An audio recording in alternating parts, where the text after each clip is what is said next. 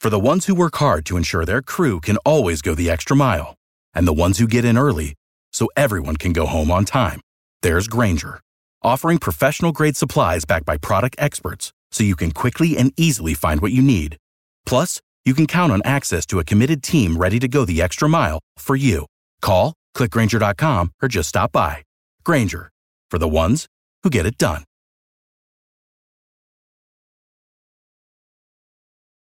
Every team, every topic, everywhere. This is Believe.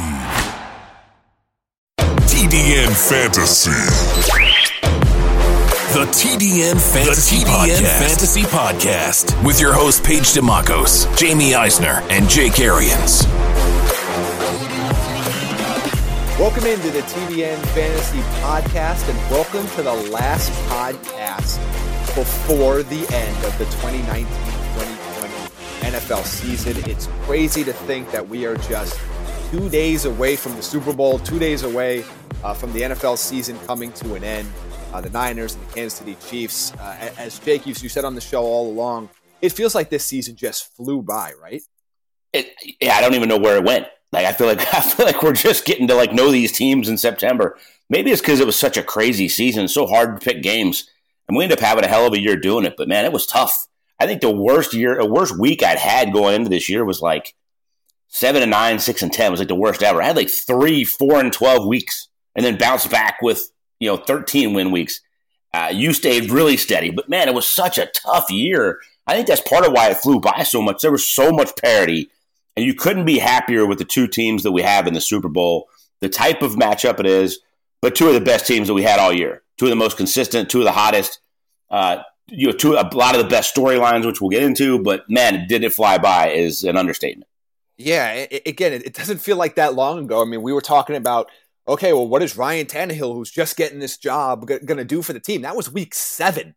It feels like it doesn't feel like it was that long ago. It's really, really crazy run here.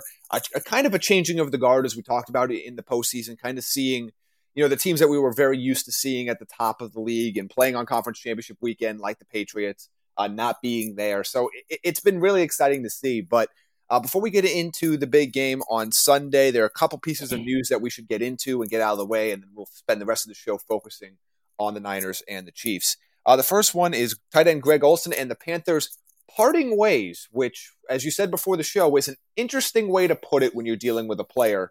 What are you reading into this, Jake, and do you think he plays football next year, or does he go to the booth?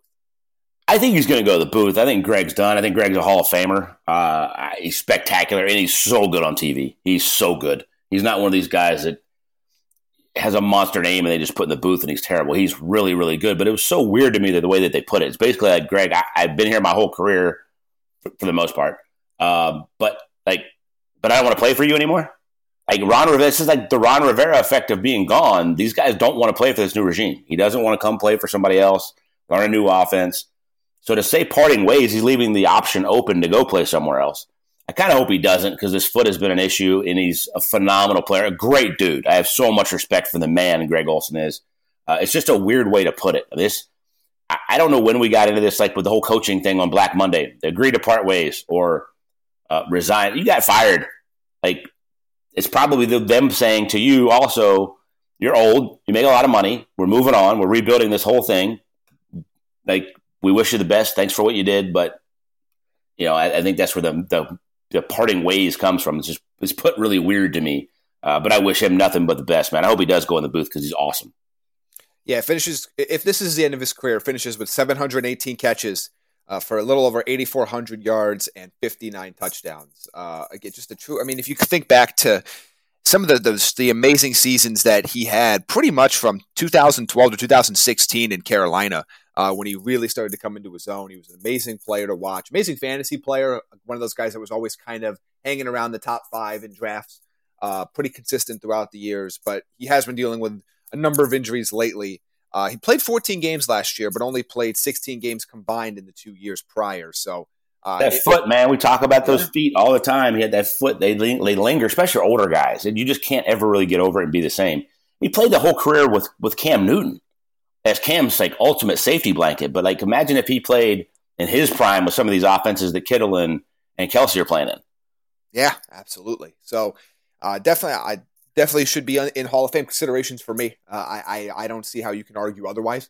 But it'll be interesting to see, and I'm excited to see what his path takes. We have an interesting free agent year for the booth as well, because we're hearing all of these rumors about how much money Tony Romo might get if he goes to ESPN, or how much CBS can match, and so there's this free agency has carried over to not just on the field but to off the field as well. So we will see where Greg Olsen lands, and we'll see if he's coming into our living rooms via a television screen for the 2020 season.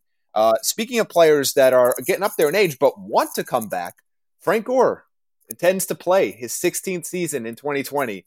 As I said to you in the pre-show, God bless him. Good luck and God bless, right? Yeah, I don't. Watching him play in the end of this year, I'm not sure he's got a ton left. I mean, he physically can play, but I'm not sure. I mean, if he wants to just play to play or play to mentor, sure, there's a role for him. But I'm not sure there's a 10 to 12 touches a game role for him in the league anymore. No, I don't even think there's a 45-man active on Sunday role for him at this point. I mean, maybe some team is desperate that he knows the offense. He could play for a couple games if you get some injuries, i.e. Kansas City this year. If somebody's hurting that bad, but I can't imagine he's going to be anything other than a second running back coach role, and he's not going to be active on Sundays very much unless you just have to have him because you're banged up. But look, man, I hope he does. I hope he gets a couple more carries. Just another guy that I don't know how you can argue the Hall of Fame. The power numbers were never he was never like Adrian Peterson for 4 years, right? But longevity, total numbers, they have to count. I do agree with Deion Sanders. I think we're letting too many people into the Hall of Fame. But, dude, he's been phenomenal for so long. Like, this is – the numbers are insane. He passed Barry Sanders. Yeah. I mean, what? To me, there's a couple things. Like, the eyeball test is he a Hall of Famer or not? And then you have, some of those that are, those kind of numbers that he's third behind Barry Sanders. Then that pretty much seals the deal. Yeah, and I think, and we've made this point on the podcast before, there are different paths to get into the Hall of Fame, and sometimes it's a spectacular peak, like a Barry Sanders, for example, or the argument that's going to go for Calvin Johnson, a spectacular peak. But then there's also something to be said for guys that can weather the storm over 10, 12, 15, maybe even for Frank Gore next year, a 16th season, and put up numbers that are among the all-time greats. I don't think you should be penalized because you played long. Now, if you've played 16 years and your numbers are barely good enough, then yes. Then there's no chance. Yeah, if you're 10th or 12th on the list, no. Yeah, Barry Sanders played 10 years and he was third. You're now third, right? And that's a great point about Calvin Johnson, because that's the first thing I said. When you watch them play, does it say Hall of Famer? Hell to the yes. Now, he was a lot like Barry. He retired early, but Calvin Johnson's a Hall of Famer. Yeah, there are different ways to get into the Hall of Fame. There are guys that just, then there's the third way, which we've seen. There's the Lynn Swann effect, where you just have massive postseason runs that people go, you know what? And you see that a lot more in baseball than you do in football, but you have guys that make massive postseason runs that go, you can't tell a story of this game without talking about this player and what they were able to do in crunch time. So there are a lot of different ways to get into the Hall of Fame. And look, I don't know how you can argue that Frank Gore doesn't deserve to be there. No, that's the one thing I do love, the difference in football and baseball. Like in baseball, you got to have the numbers. Baseball, the historical numbers game, there's no way you're getting in without the numbers, right? Football, I do love the fact that you have some guys that it's not all about the numbers. On the flip side of that, Rondé Barber has the numbers and transformed the nickel position, which is now one of the most important things on defense, and still not in. Wasn't even a finalist. You kind of can hurt you as well, but you put Rondé Barber's numbers up against any corner that's in the league, and he deserves to get in. Yeah, and I think sometimes what happens on the NFL side that doesn't happen in baseball is you almost get hurt by position sometimes because they're comparing things, especially now, and I'm very interested to see. Actually, this is a complete tangent, but how we've kind of switched in the last 10 to 15 years to more so of this edge rusher, off-ball linebacker versus more traditional, Sam Will, in the sense of how these guys are looked at compared to Hall of Famers. Because you sometimes, if you're a nickel corner or if you're like a slot receiver or you're somebody in these scenarios where they compare your numbers to somebody that basically played a different position than you, but it was similar enough in the way the name is described that you get hurt. Just like the stupid all-pro stuff. Yeah. How could TJ Watt be a first-team all-pro edge rusher and a second-team all-pro linebacker? You can't. It's the same damn position. Pick one. They have to transform that. Well, like in baseball, it's like, okay, you can compare this shortstop to these other shortstops. And they've been asked to do the same things defensively and all the other stuff, where now the linebacker position is so much different than it was 10 or 15 years ago. What you're asked to do, what the position is called. I mean, there's so many things that it's going to be interesting to see in 5, 10, 15 years what the Hall of Fame conversation around those guys are like, or even guys like, or even when we start talking about wide receivers, talking about slot guys. Where do the game has evolved, right? It's a passing game. Yeah, you're exactly right. Like the slot receiver, and the flip side of that, nobody's in base defense. Everybody has a nickel corner on the field. Then it has become vitally important. Yeah, I mean, vitally important. Like we're seeing teams put their best corner if they can play the position at nickel. Like we're seeing like the Kyle Fullers types of the world, even Kendall Fuller, the Fuller brothers. They're playing at a high level inside. Like that's where they need them to play. And if that's the case, how does Ronnie Barber not get in? He basically he became the guy, and his numbers are insane. Yeah, it's going to be really interesting. I'm interested to see how these debates start to change over the next decade or two as we start talking about some of the different positions and different ways we're using players now. To me, I think the great point about the slot guys, man. That's going to be the problem with the slot guys. That we go back to the longevity thing. Not a lot of them played in that position for a long, long time and put up crazy numbers. A lot of them had 4 or 5 year flash in the pan, phenomenal careers, but it's hard to play in there for a long time. You got a lot of outside guys like Larry Fitzgerald that couldn't play outside anymore that move in the slot and extend that career for a longer time. But the guys that start in the slot are smaller guys. They get banged up. They don't play as long. But it'll be really interesting to see how that's looked at because it has become a giant part of the game. Yeah, and like the only name that comes to mind, the first thing that comes to mind for me right now is Wes Welker when we talk about that slot role and just accumulating just the massive target and catch volume that he had. But, it's tough to compare what he's been asked to do with what, Randy Moss or Marvin Harrison were asked to do. I mean, they were playing completely different positions. I know they're called wide receivers, but they were playing completely different positions, had completely different tasks and things they had to do and different defenses they were facing. So it's going to be interesting to see because I don't think there's a lot more gray area, I think, position-wise in the NFL now than there was 20 years ago. And you've even got this slot that's kind of morphed into the Chris Godwin now, right? Yeah. Where Larry Fitzgerald, Hines Ward went in the slot, Reggie Wayne went in the slot, but they were outside guys. Then my dad kind of did it with Larry, but now Chris is early on in his career. He was an outside guy he plays a little outside, but he's the slot motion guy and the numbers that he was putting up this year and will continue to put up in this offense. If he plays in this kind of offense for another 8 or 10 years, because you're talking about a bigger guy. Traditionally, the slot guys were little, quick, come out of your break, 4 or 5 catches, little run after the catch, that kind of stuff. That's kind of morphing into some of these bigger, maybe not as fast guys coming out, but really good hands that are really physical, like Chris. Chris can run, don't get me wrong, I'm not saying that. But I'm saying some of these other guys coming out of college, you're looking at guys and going, okay, he's going to fit some of these offenses in the slot, physical, big, play it against zone, all that kind of stuff. It is going to be really interesting to see how that kind of turns into. Yeah, because I was a guy coming when AJ Brown came out. I mean, if Adam Humphries, they weren't paying Adam Humphries a lot of money, I'd be really intrigued to see AJ Brown line up in the slot and see what he could do in that role. Like I think he could be like a game breaker in that spot. Now you've paid Adam Humphries a ton of money to do that, but I think teams are going to get. That's the perfect example of what I was saying. Though, literally the perfect. You have a little slot guy that's quick, and like Humphries catches in the AFC Championship are like 3 yards, 4 yards, 5 yards, first down. Where AJ Brown is take it to the crib. But a monster in there. How you come to a linebacker or safety? No. You put a corner in there and he runs him over because he's blocking like it. That's a great example of exactly what we're talking about. Yeah. So again, it's really interesting, and it's exciting. Something that's kind of like an undercurrent to kind of watch in the background over the next few years to kind of see how those conversations start to shift, particularly among the people that actually have a say in who gets to go in the Hall of Fame and whatnot. But let's start to before we move into the game. There's one more other piece of news I want to talk about. Tua Tagovailoa's agent basically came out and said that the hope is that Tua would sit and not start in year one. Here's the full quote. If you look at Aaron Rodgers, Carson Palmer, Phillip Rivers, none of them started the first year. And my wish for Tua would be that he would go to a team that would give him a year to learn the system and do everything before the pressure of being a starting quarterback was upon him. That is from Tua's agent. I agree. I mean, ideally, that's the case. The problem is the teams that need him. I mean, ideally, it'd be the Dolphins and Fitzpatrick plays one more year. I can't imagine if the Lions take him at 3 and trade Stafford that he sits. He's going to play. So ideally, you'd love to see, unless the health isn't quite there, right?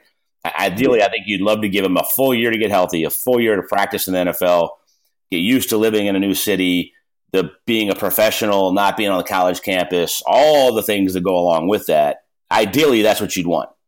At least 8 games, if not the whole season. But, I agree with that wholeheartedly. It's just, if some of these teams, i.e. Detroit, do decide to do that, I think he's going to be playing pretty quick. I don't know how long you're going to get that if he's healthy. Yeah, and the reality is yes, ideally, that is what you want in general. Even if there was no injury concerns, even if his hip was completely healthy right this very second, that would still be the ideal situation. But I think that's probably the situation with a lot of these guys other than Joe Burrow. Yeah, and look, Jordan Love's not ready to play right now. I don't think Eaton's ready to play right now. Herbert, maybe, but none of these guys play in a pro-style offense other than Burrow. And he's much more ready to play because he goes under center at least. And when has sitting for a year or a half year or a year and a half and learning ever hurt anyone? Nobody's ever went, oh yeah, you know what, this guy would have been a star quarterback, but he had to sit on the bench for his first season. You have a lot more examples of the opposite, right? Yes, of guys playing and getting ruined, other than sitting there and having that ability. The problem is, this might be the perfect year for that. There's so many veteran guys that are getting late that might play somewhere else, Phillip Rivers, that you could draft somebody behind them, give them a year, maybe 2. The other problem is you got to have a really stable coach in front office that if your first round pick is not going to play for a year and a half, especially if it's a top 10 pick. Yeah. You're missing a guaranteed starter, potential Pro Bowler that's not on your field for a year. So you got to have a really stable ownership, management, head coach group that's fine with that, or that coach is getting whacked before the player ever plays. Well, then that's the concern. That would be the concern in Detroit, for example, because I can't imagine Matt Patricia is on that unshaky of ground at this point. And if they're losing, and there's going to be rumors, let's say hypothetically they take 2 or 3. I mean, if they start out 1-4, you're going to start hearing it. You're going to hear it before then. That might buy them some time. Yeah. If they have the rookie, right? If Stafford's gone and they go to the rookie, there's no expectations there. So if Stafford's there, your expectations are win now. Yeah, or at least be better than you've been. I mean, that's not good enough for the fan base at this point. No, but there's more talent on that team than what the record has been the last couple of years. Oh yeah, no, I don't think you can argue that. I'm just saying, Stafford's elite. So, if he's the quarterback, your expectations are we have a franchise quarterback. There's been teams that win 10, 12 games with nothing else, i.e. Aaron Rodgers. If you play with a rookie, there's no expectations. That might elongate the window for the head coach and the GM who are tied together there. Yeah, that's a good point, but we'll see. But I'm with you. I agree completely. Pair one of these guys, pretty much pair any non-Joe Burrow quarterback with a veteran, and just take all the pressure off them to play year one, whether they have the injury concern like Tua or not. But Jared Goff, man, that first year, if you are a not ever under center, never in a huddle, that is a giant transition. I grew up playing quarterback, so I was in a huddle. You look at the guys, you call the snap count in the huddle, you have the inflection in your voice, you change all that stuff. They don't do that in college anymore. That's a big transition from one OTA offseason training camp to call the play in the huddle.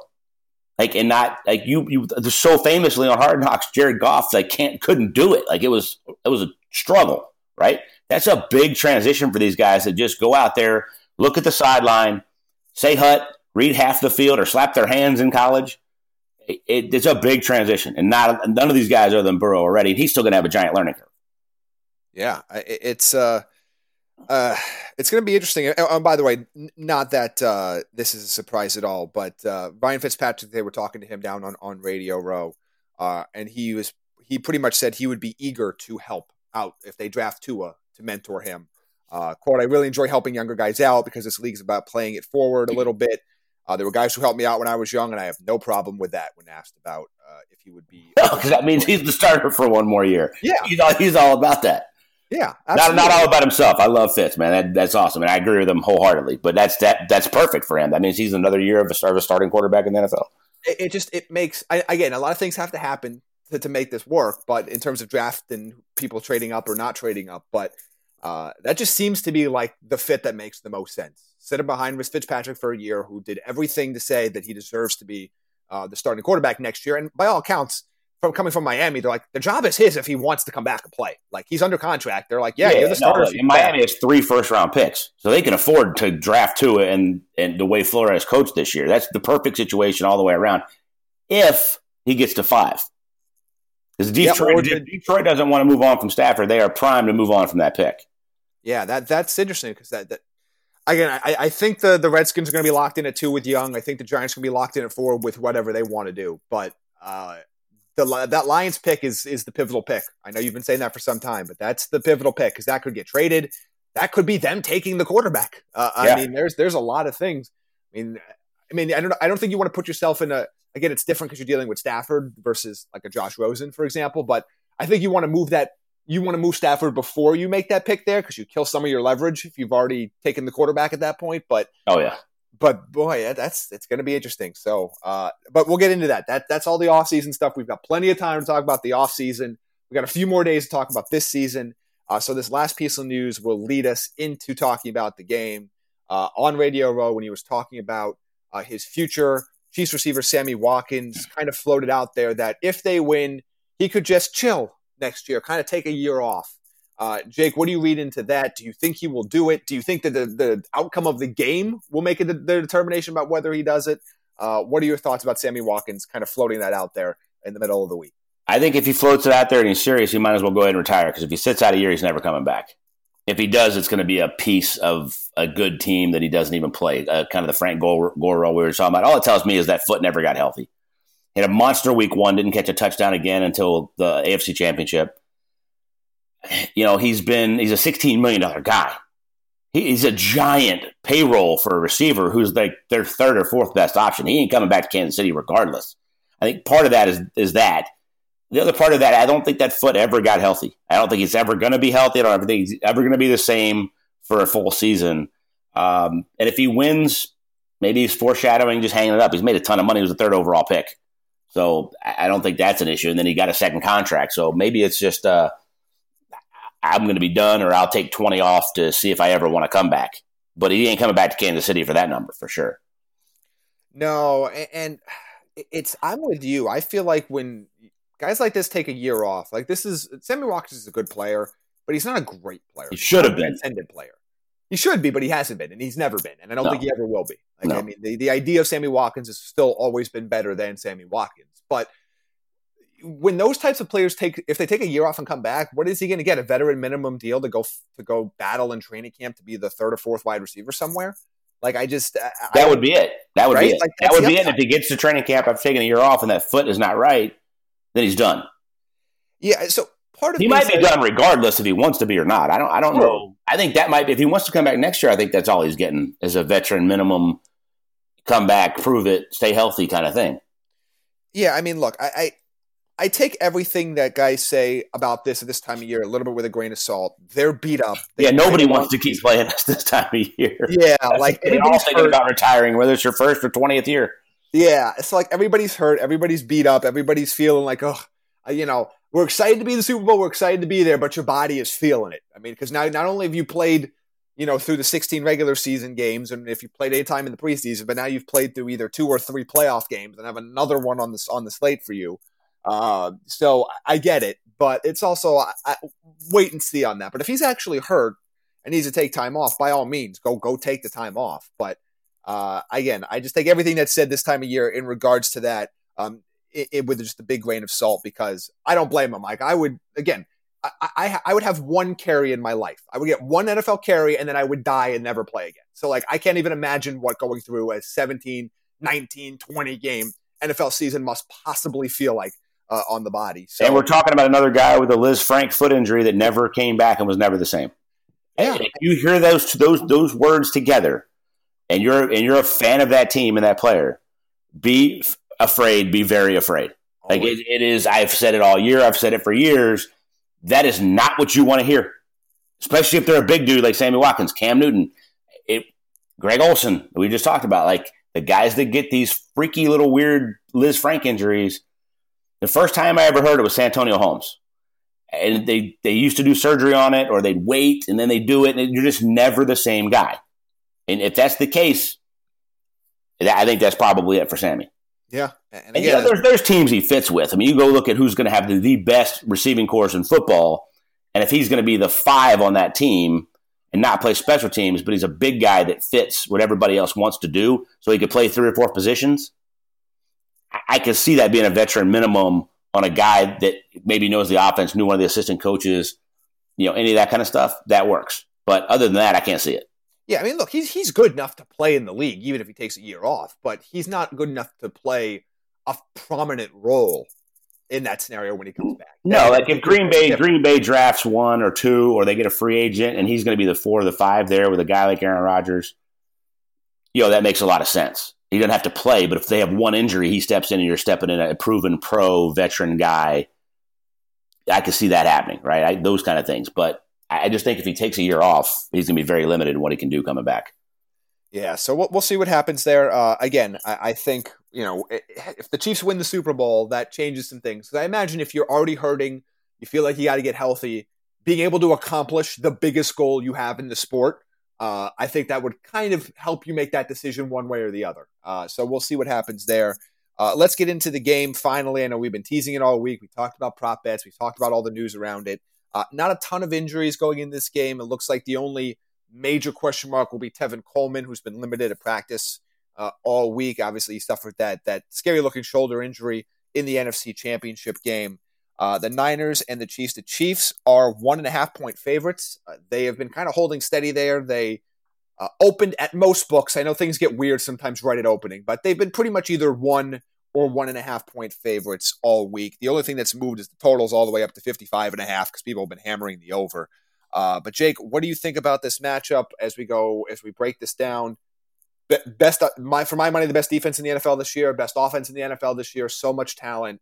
What are you expecting on Sunday? I'm going to throw out my prediction, and then we'll talk about all this. I'm going to go with the Chiefs to cover that 27-24. I'm giving the Niners credit because the Chiefs score 30 on everybody. So the fact that I'm saying they're not going to score 30 means the Niners defense is going to play good. I am expecting a little bit of a shootout. I'm expecting Jimmy G to have to do a lot here. Kansas City's defense, if you look at the first half of the season versus the second half of the season, completely different. First year, Steve Spagnuolo, that defense got a lot better throughout the year. I'm going to take the Chiefs to cover. I think my biggest thing is, I go head coach Andy Reid coming off a bye, quarterback Mahomes better. That tandem together, head coach quarterbacks, how I feel about that. I love Kyle Shanahan. I love this defense. I love what they're doing. But you give me the head coach quarterback combo in the Super Bowl, Andy Reid coming off a week. We'll break it all down more than this, but that's my prediction.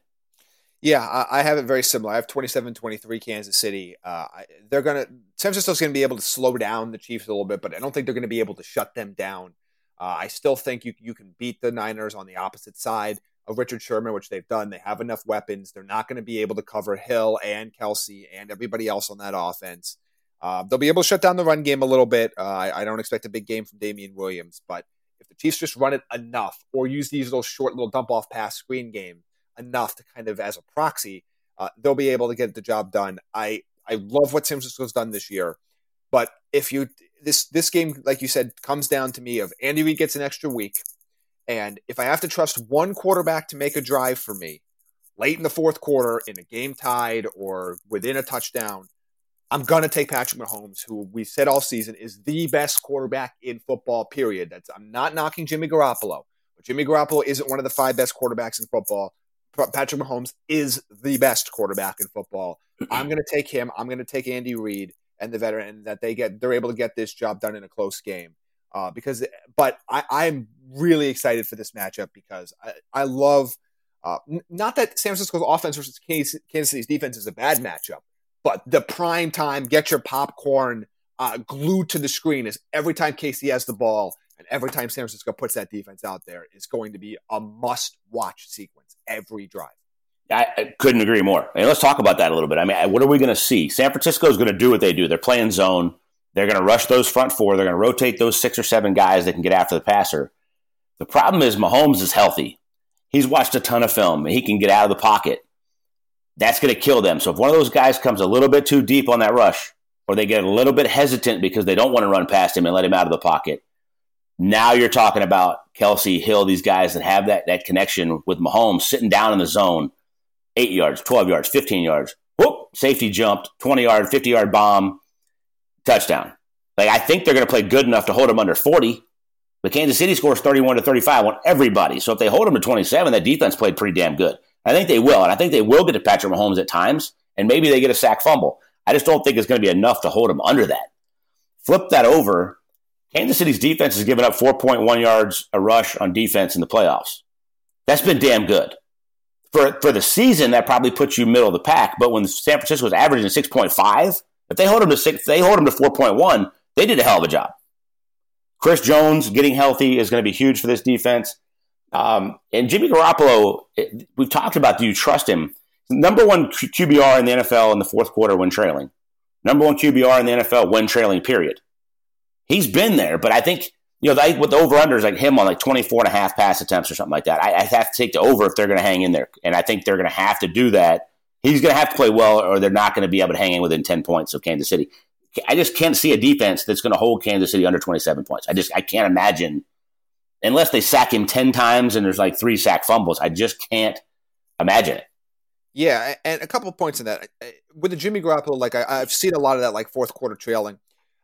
My issue with those stats, and it's not the stats in general, is that it was like 3 games that they were trailing in. Yeah, like there was a stat somebody brought up. They were trying, and look, I'm not saying I don't like Garoppolo. Don't get me wrong, but I'm just saying that to say for sure one way or the other, I think is crazy. But like a lot of those stats they were coming up, they were like 21 pass attempts, 27 pass attempts. I don't know anything about a player's talent level based on 27 pass attempts. I'm sorry. Like that just I'm not saying that he's not that player. I'm not saying that those numbers are wrong. I'm just saying that 27 pass attempts is not enough for me to determine whether or not Jimmy Garoppolo is clutch or not. It just I can't. That's a great point. That's a great point. And I know, and I think the problem is again, I'm not saying he's bad. I'm just saying I don't have enough information to tell me that I know he's good. I have enough information now from what I've seen from Patrick Mahomes to tell me that I trust him in those scenarios. And look, if Jimmy Garoppolo in the Super Bowl against the Kansas City defense that's been playing really well down in the fourth quarter leads a drive to win them the game, I'm sold. And guess what? It doesn't matter because he's going to get a ring, and it doesn't matter what anybody thinks about him at that point. No, I mean, the question is is he capable of being the MVP of this game? Yes, sure. Hell yeah, but to your point, is it likely, or are we all confident in that? No, not at all. I'm much more confident when I'm going to see on the other side. I mean, let me ask you this: the question is, does Kyle Shanahan go like old school? I'm going to try to run the ball a ton, keep Mahomes off the field, keep my defense fresh, or is it? I know I got to put up 28 points in this game. They got to run it to play action. Jimmy G was the best play action quarterback in football. So they say. His numbers were. He threw for like 1,600 yards off play action, whatever it was. Or do they say, okay, we're going to run it enough to try to play action to try to hit him over the top and hit some scores? To me, that dynamic right there is like, okay, how does Kyle look at this? I think you do what brought you to the dance. And I think when the Niners have played their best this season offensively, they have done it with a consistent rushing attack, usually primarily with one back offset by some carries here or there from others. Now, early in the year, we saw a lot of a lot of Matt Breida or a lot of Tevin Coleman, and then from about week 5, 6 on, it was a lot of Raheem Mostert when he was healthy. I think that's when they're at their best, is when they're consistently pounding the ball with success, play with one back primarily, because when they've had some games like in the first playoff game this year in the divisional round where they're able to use Mostert and Tevin Coleman both very effectively. But that's come back to bite them in some games where they're just trying to get too many guys work and not riding with the hot hand. Like, you're not playing for anything else. Like, you're playing for this game. You got to ride the hot hand until that's why I said the NFC Championship is almost a blessing for them that Coleman got hurt, Mostert got hot, and that was like perfect. Let's just ride him out instead of trying to switch those guys, and neither one of them really gets a feel for the game, that kind of thing. I agree with you. The one thing I haven't looked at is San Francisco's time of possession numbers.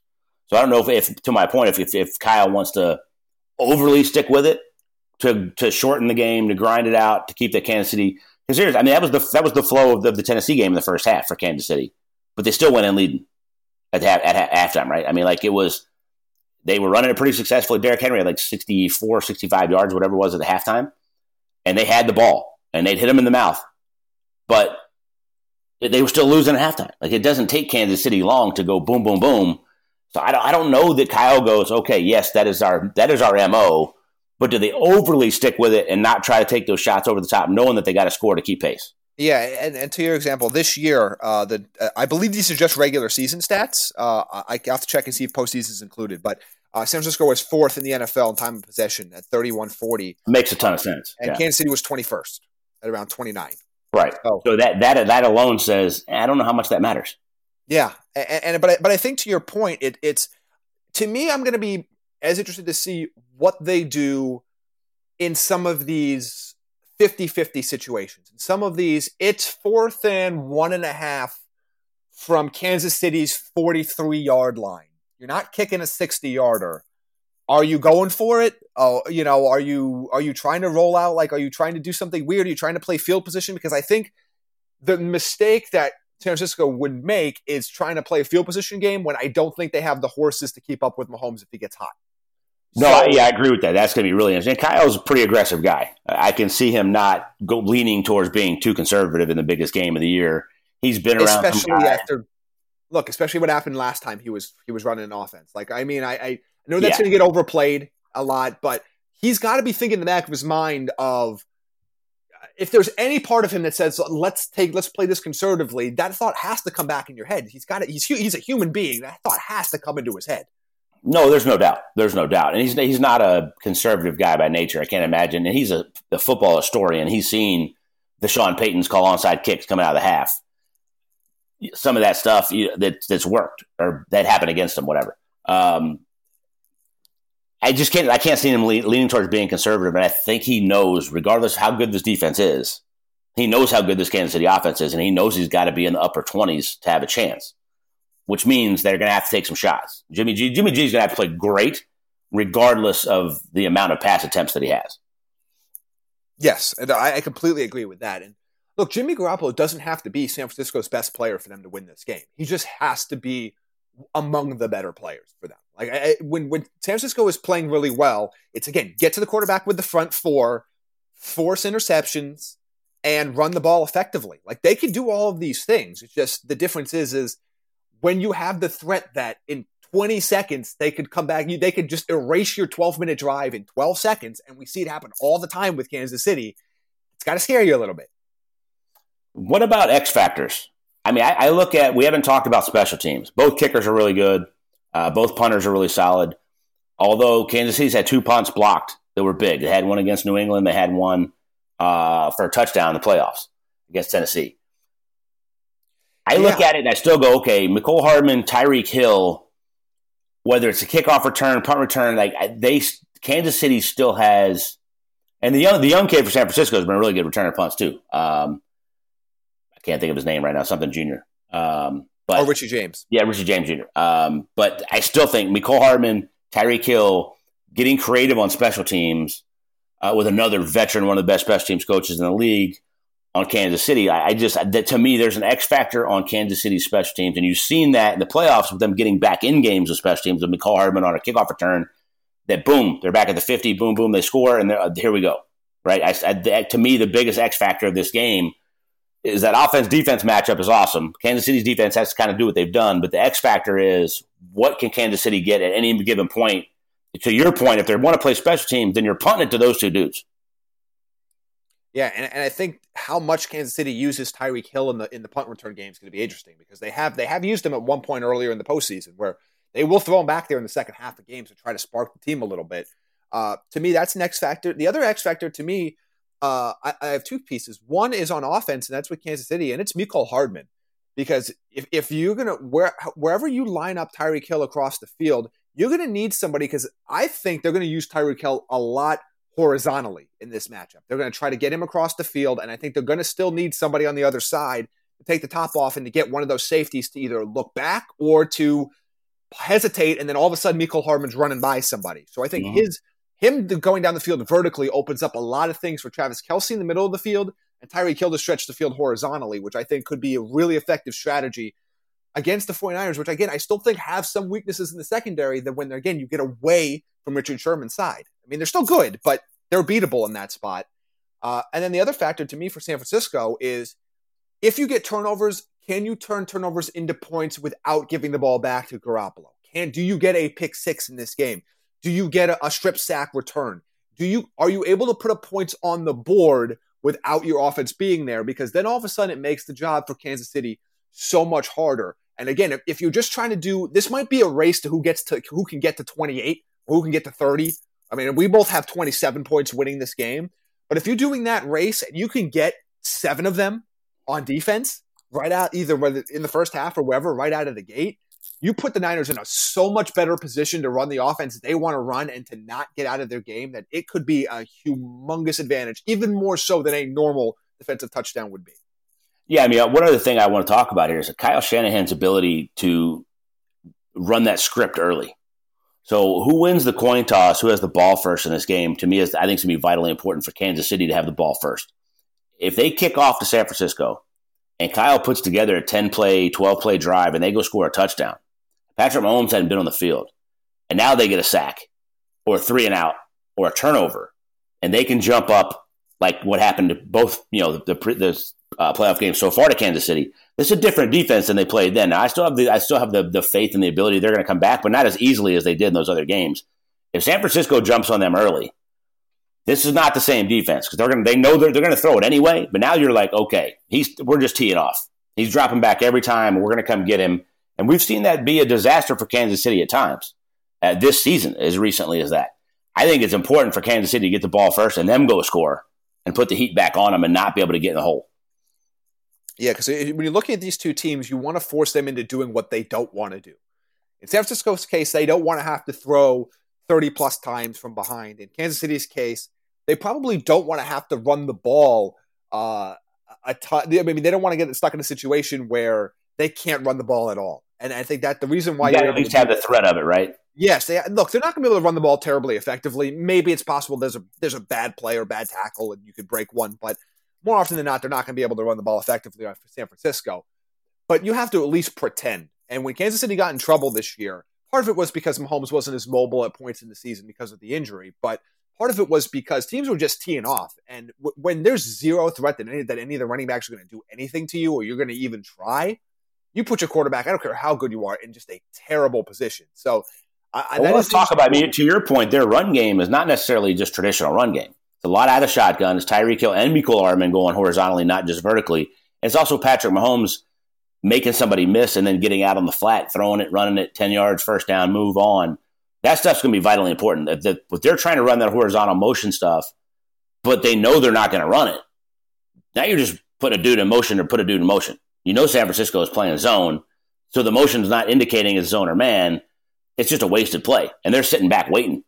Now, if you can still have the threat of that, a little pop pass to Tyreek Hill, I'm calling a run, or a little bubble screen, or running it to Williams as a draw out of the shotgun, as long as you have the threat of that, you're fine. They can't completely just tee off and say, okay, we're just discounting the fact that you're in motion. You're not going to hand it to Tyreek Hill when you're down 14 in the first half.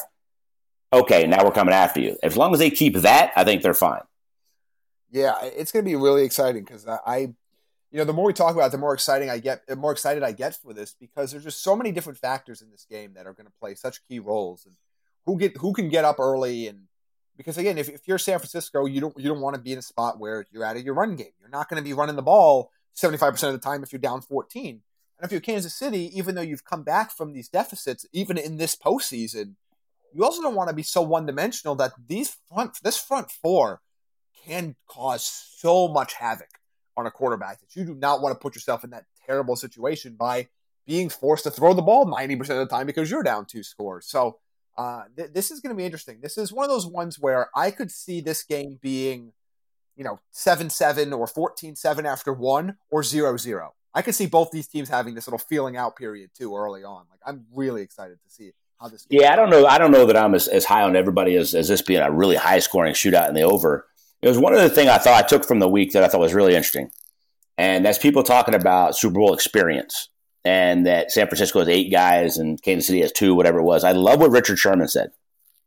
Our first Super Bowl in Seattle, we had no Super Bowl experience either. We won 48-6 or whatever it was. He kicked the shit out of Peyton Manning and the Broncos from the jump, right? Didn't have any experience. Didn't matter. He's like, it's a game. I love what he said because it totally says, okay, Kansas City, it doesn't matter. Like it's been 50 years, all that, the hype. I just love what he said. What do you think about that? Because a lot's been made that they have more Super Bowl experience and all that. But to me, he squashed that notion when he threw that out there. Because I went, yeah, you did, because you destroyed the Broncos in that Super Bowl. Yeah, I think you can make the narrative fit whatever you want it to be. And I think that's part of the problem. You can say, Super Bowl experience matters because, you don't get as hyped up for the moment. You're not going to get worried. You're going to be able to, you've been in this situation before. You know what to expect. You know how to handle all the things that lead up to the week, all of that stuff. You could also say that the guys that haven't been there don't know what the situation is. They don't know how hard it is to win or how hard it is to get back, and they're playing looser. So you can make the narrative fit either way. I'll tell you what I do think matters is coaching. Yes. I think Andy Reid being there before helps. I think Kyle Shanahan being there as a coordinator helps. I think it helps with coaching. And I think if it does help, it might help on the first couple drives. But I think there's a point, and a lot of players have talked about this. Again, I never played above high school. I'm not speaking from my own experience. I'm speaking from players I've talked to. That there's a point where it just starts to become another game. Absolutely. In the moment while you're playing. So maybe it helps the first couple drives. I think it's more likely to help you not be distracted in the 2 weeks leading up. That's exactly where I was going. Is that first week is so much BS of we have – your normal game, you have 5 or 6 people there. You got some family in town. You got your in-laws coming in. You got your aunt, your uncle, whoever it is. You got a couple people to deal with, right? Now you got 20 Super Bowl tickets, and everybody you've ever met expects one. And the coaches that have been there before, I think both staffs did a hell of a job of this. You heard both teams talking about it. And when quarterbacks or players on your team are repeating what the coach told you in your meeting, and you can tell, Patrick Mahomes is like, look, we're going to focus on that this week. And then we're going to get into doing what we do. That's where it matters, because this is the craziest 2 weeks of the year when you're talking about you've been going, and you don't have the same stuff if you have the bye in the first round of the playoffs. There's so much crap that goes into this. Both teams are traveling. Everybody's coming, all the hype and all that stuff. And then the second week, you go back to game week, right? You put in the game plan, you go back to just being normal. Who handles that better is vitally important. I think that's really interesting to see what both of them wanted to do. And I think Andy Reid has an edge there. Yeah, and look, you talk about guys with a ton of experience. I mean, Andy Reid's been in the Super Bowl before. Hell, I mean, Kyle Shanahan grew up around the Super Bowl when his dad was there. And I don't think you can discount that. People do all the time, but it's like I go back to, and I'm not comparing this, but we kind of grew up the same way. But I go back to like being around some of these coaches when I was a kid.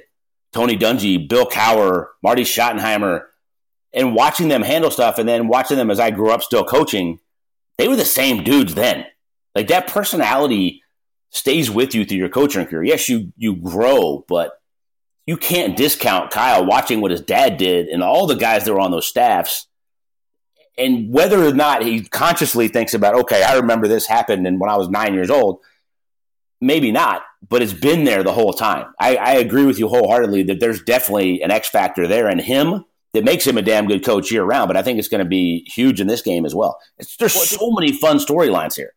Yeah, it becomes part of who you are. It just, even if it's just a simple notion of it feels natural, it can mean so much. If just like, oh, okay, I've been around this. You hear almost like it works the same way from if you're, let's say, a military kid and you end up going into the service. You kind of already have been living under a mentality. Like there are certain things that just don't catch you by surprise. There are certain things that you just become second nature to you because you've been around it your entire life. And that applies here as well.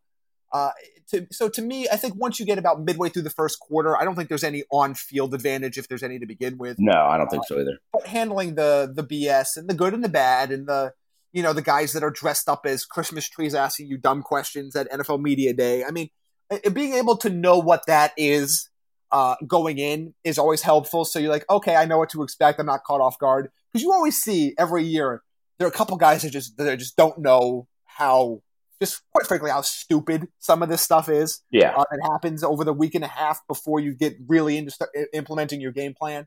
And they're just kind of like, they're flustered or they're upset or they don't know. And the guys are like, roll with the punches and know, okay, this is just part of the obligation of being here. Let's just get through this and get back to football. But I will go back to something you said, though, while we're talking about the two coaches. Which one of them is more likely to do something out of their norm? And I think that's Kyle more than Andy. And I go back to some of the decisions, Harbaugh in the playoffs, the 2 4th-and-1s that they went for all year. I've been on the record on the show saying I was not a fan. The playoffs are a different beast. That's who he is. He went with the analytics, all that kind of stuff. But to your point earlier, are they going to play a field position game, or is Kyle going to go for it on 4th and 1.5 from Kansas City's 47? Which one of them is more likely to get outside of their box? I think it's Kyle more than Andy, and I don't know that it's good. Yeah, no, I agree with you completely. And I don't think it's so, like, if that happens, I think the lazy narrative is going to be about what happened when the Falcons were in the Super Bowl and the comeback. Don't you save all that. That's all BS, man. Kyle caught a hell of a game. That was not on him that they lost. If he gets out of his game plan, it's because he's facing the best quarterback in the world and one of the greatest offensive minds in NFL history on the other sideline. And if that is what can cause you, I always believe that it is easier in general. Again, these are generalizations, but it's easier to take a defensive team out of their game plan than it is to take an offensive team out of their game plan like Kansas City. Now, that can change because it's just so easy for if Kansas City wins the coin toss, gets the ball at 7-0, and you're looking up at the clock and there's 12 minutes left in the first quarter and you're already losing by a touchdown. It's the tendency to try to change becomes so much easier in that case versus the other way around. But it's going to be exciting to see because I want to see who takes over this game. What unit takes over this game? Can the front four for San Francisco take over this game? Can one of the receivers for Kansas City take over this game? Does Raheem Mostert take over? Does one of the two – we haven't even spent much time talking about the two best tight ends in football that are playing in this game. I want to see what unit says, okay, this is where the major advantage – this is the swing point for this game because it could be San Francisco's front four. Because if they play like they did against most of the teams in the league this year, they're going to cause a lot of problems. And they will allow Kyle Shanahan and the San Francisco offense to do exactly what they want to do if all goes well. Absolutely. I think it's very worth noting, too, that Kansas City's offensive line's healthy. They were not halfway through the year when they went through that stretch. They got healthy late, and they're as healthy as they've been all year. They're going to have to play good to have any chance in this game. Man, this is going to be so much fun. I hope this game lives up to all the storylines and all the hype. Even if it doesn't, it's still the best two teams we could have gotten in the Super Bowl. You can talk about Super Bowl I and the Green Bay Chiefs. That's a cool storyline. These were the two teams that deserved to go. And they're both healthy for the most part. I mean, it's just, and I just love that one was a grinded out, unique. I love that Kyle took his dad's zone run scheme that Gary Kubiak and his dad ran, and he put it on steroids and changed it and modernized it, but it's still based off of that stretch zone run scheme. But he added so many nuances with all these motions and all this stuff. And then you got Andy Reid, who's always been an offensive guy, but he's kind of been, with Patrick Mahomes, because of him, the guy that takes a lot of this high-flying college stuff and puts it into a veteran NFL version. It's just so much fun. Whatever we get in this game is going to be awesome. I'm just glad that it's this two teams. I really think these were the best two all year that could have got here. I'm glad you said that because regardless of the result, I don't care if this game ends 48-0. This was the best matchup. These are the two best teams. This should have been the Super Bowl matchup. I'm glad everybody is pretty much healthy for the most part on these two teams, and I'm really looking forward to this. I imagine it's going to be a good game. I don't really see a blowout happening, but I'm just so excited to get here. I try to shut out a lot of the noise for the 2 weeks. I think just so many things get dissected, so many things that don't matter. I'm just happy to be here. I predicted 27-23. You said 27-24, both for Kansas City. Jake, do you have any other parting thoughts before we sign off heading into Super Bowl 54? Enjoy. I can't wait to see what the TV ratings are. Because I don't care which team is. Kansas City gets up, nobody's turning it off. And if San Francisco gets way up, nobody damn sure turning it off. You've seen it from Kansas City. So I can't wait to see what the TV ratings are. And I for the first time, I'm actually going to be wanting to pay attention to halftime with Shakira and J-Lo out there doing the halftime show. Should be a lot of fun in Miami as well. Yeah, I'm ready for kickoff. I'm ready at this point. I'm ready to see these two teams do battle. I'm ready to watch as I said earlier, the premier matchup. Every time Kansas City has the ball and San Francisco's on defense, that is a must-see. That is the best the NFL has to offer in terms of unit on unit, and I just cannot wait to see it. So I'm really excited. We'll come back next week and talk about the new Super Bowl champions, what it means going into next year, and then leading into what might be the wildest free agency run that in recent memory for the NFL. I can't wait. So again, make sure you follow the show at TDN Fantasy _. You can follow Jake at Jake Bierians, myself at Jamie Eisner. You can follow Paige, who's in Miami right now, at the _sports page. We will be back next week. Good luck to the Chiefs. Good luck to the 49ers. And enjoy your Sunday filled with Super Bowl football. For the ones who work hard to ensure their crew can always go the extra mile, and the ones who get in early so everyone can go home on time, there's Grainger, offering professional-grade supplies backed by product experts so you can quickly and easily find what you need. Plus, you can count on access to a committed team ready to go the extra mile for you. Call, click Grainger.com, or just stop by. Grainger, for the ones who get it done.